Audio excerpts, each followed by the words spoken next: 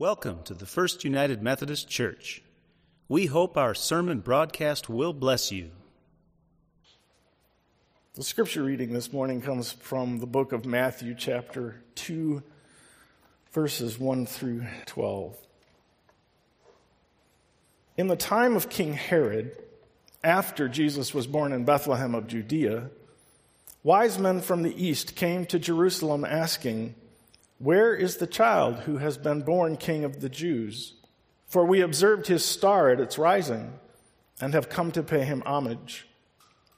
When King Herod heard this, he was frightened, and all Jerusalem with him.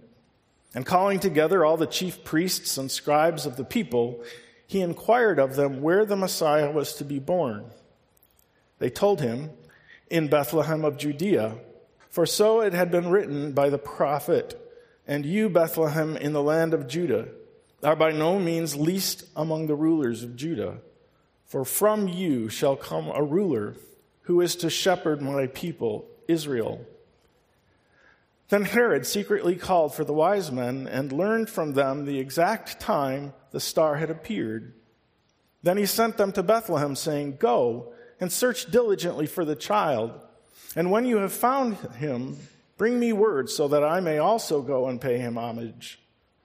When they had heard the king, they set out. And there ahead of them went the star that they had seen at its rising until it stopped over the place where the child was. When they saw that the star had stopped, they were overwhelmed with joy. On entering the house, they saw the child with Mary, his mother, and they knelt down and paid him homage.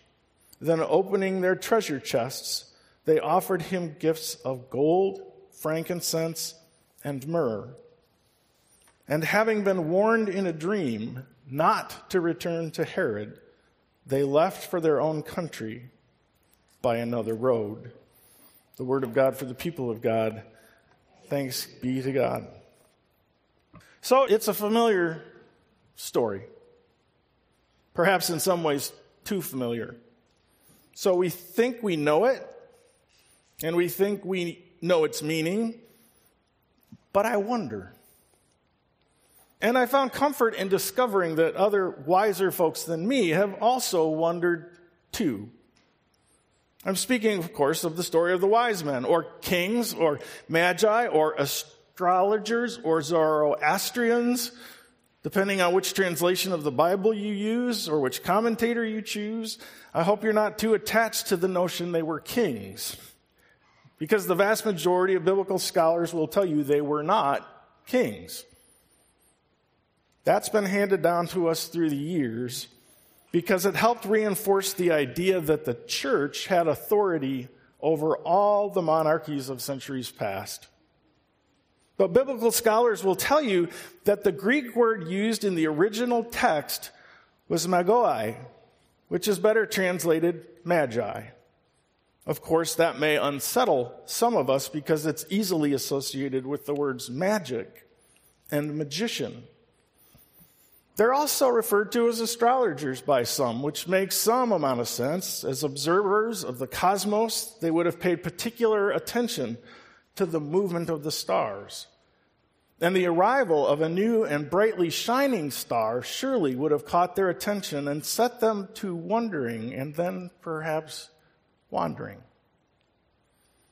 In the end, it may be our best choice to stay with the wise men, because the point is not so much that they were specifically kings or magicians or astrologers, but that they were learned people, intelligent, well-read, who sought after God. And as such, their journey of faith sets an example for all of us. For those who would seek to find God must be willing to journey in faith. How many were there? You say, how many? 3. Wrong. We even know we know the 3 names though, right? Caspar, Balthasar, and Melchior. But again, that's a comfortable tradition handed down that has no real root in Scripture or history. Indeed, in much of the early church, and in some parts of the church still today, it is said there were 12 wise ones who visited the Christ child. There was a line. It is said 12 visited Jesus. one for each of the 12 tribes of Israel, which sounds quite reasonable.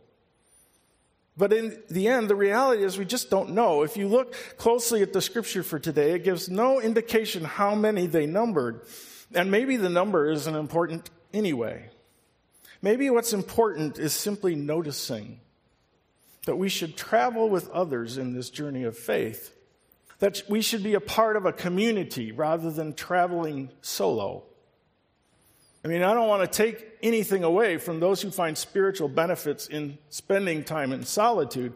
Lord knows we could all benefit from time alone with God now and then. But we also need the give and take and collective wisdom of a community, the gifts and insights of others, be it 3 or 300. The assumption of the number 3, of course, is simply because the scripture says there were 3 gifts: gold, frankincense, and myrrh. And we simply can't imagine someone coming and not bringing something to offer. 1 gift per person. But that's not always the case, is it? Who among us hasn't at some time been given a Christmas gift by someone for whom we had not bought something in exchange? Much has been made of the gifts. Some say they too represent certain things. Tradition says the gold represents the royalty of Christ, his kingship, his earthly authority, because gold is an appropriate gift for a king. Frankincense is said to represent the divinity and spiritual authority of Jesus because it is used in worship and would be an appropriate gift for a priest. And finally, myrrh is said to represent his sacrificial death because it's used in the preparation of a body for burial. And it may also represent his humanity and his kinship with all who die. But in the end, again, does it really matter what the individual gifts may represent? Or is it more important to recognize that they were offerings? Perhaps what matters in the end is not what's given or how much or even why, but simply that the gift was offered freely from the heart. Perhaps these were the best gifts the wise ones had to offer in exchange. Exchange. You wonder, where does it say anything about an exchange? It doesn't, of course. But isn't it written between the lines?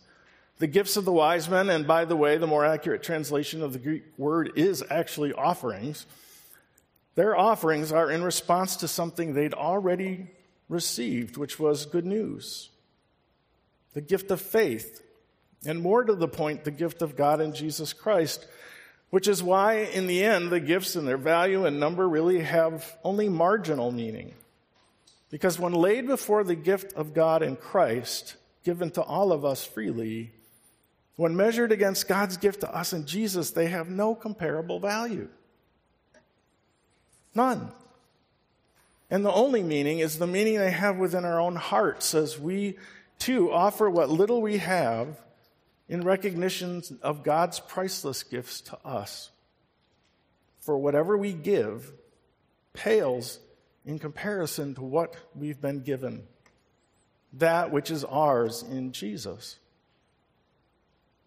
Let me share a story with you by Gary Foreman, who perhaps in his own way reveals his recognition of the priceless treasure that is ours in Christ. There are those who will tell you that a dream is the subconscious trying to get out. Then again, there are those who say you shouldn't eat pepperoni pizza before bed. What I do know was that it seems so real that I wouldn't be surprised to find a snapshot in the family photo album someday. Just like the famous story, it was indeed the night before Christmas, and everyone was asleep in their beds. And like all good Christmas stories, it was cool, so I was wrapped snugly under a blanket. I drifted off to sleep, and then it began. Well, let me just tell it to you as it occurred. I awoke in the middle of the night and was drawn downstairs. Trust me, I'm the last guy to try and sneak a peek at Christmas presents, but there was an irresistible urge to take a look at the packages under the tree. When I got down on my hands and knees, I spotted a beautifully wrapped package that I hadn't noticed before. It had my name on it. Then I did something that's completely uncharacteristic of me. I opened the gift. Right then, in the middle of the night, in the dark, all by myself, But that wasn't the biggest surprise. What was inside the box is what was truly remarkable. I don't know how to describe it except to say that the box was filled with joy. Joy. It was as if my heart had been filled with an overflowing happiness that I couldn't explain or contain. I just knew that I was smiling. The gift was a gift of happiness and joy. No sooner had I closed the first box when I noticed another. The contents of this box, too, were most unusual. When I opened it, it was as if it contained a window to heaven. I could look into the box and see in an incredible distance. Everything was clean and bright. I reached into the box and there was no bottom to stop my hand. It was as if I tried to step into the box, I'd have stepped right into heaven. What a wondrous gift, I thought. And then another package caught my eye. It had brown paper with a white ribbon. When opened, it displayed a piece of rope about 14 inches long. It was tied in a tight knot. The knot looked as if it had been tied years ago. I didn't think it could be unknotted without any amount of effort. But then I picked it up. And to my astonishment, it unknotted itself and returned to its original form of a flexible piece of rope. I wondered about it, and then before my mind's eye there played a panorama of things that people there that were once tightly bound, which had now been miraculously set free. So they were singing and dancing with joyful abandon. But even that wasn't the last of the gifts. There was a box wrapped in impressive blue paper. I unwrapped it and looked inside. It contained an embrace. An embrace. Not just any embrace, but a hug that radiated power and love. It was as if a long-lost brother had been found and wanted to show just how much he loved and missed me. Somehow I just knew that the feeling would never leave me. But there was still one more gift. Yet for some reason I hesitated before opening it. It was oblong, about 14 inches in length, 8 wide, 6 high, a glossy white paper with fastidiously neat corners, white ribbon and a white bow such as none I'd ever seen. Looking back now, I'm not sure, but I think that my hands trembled a bit when I opened it.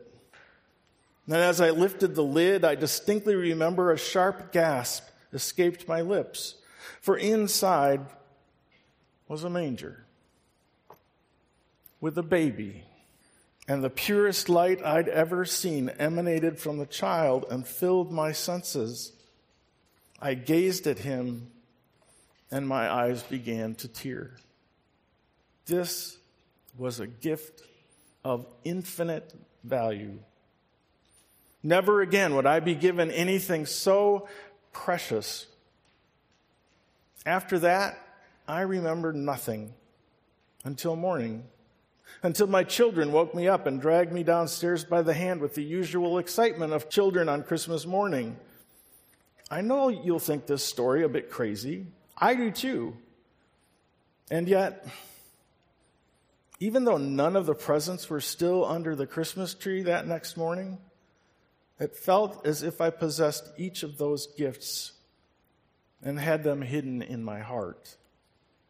And there was a deep and abiding sense of peace and joy in my soul, which is still with me to this very day.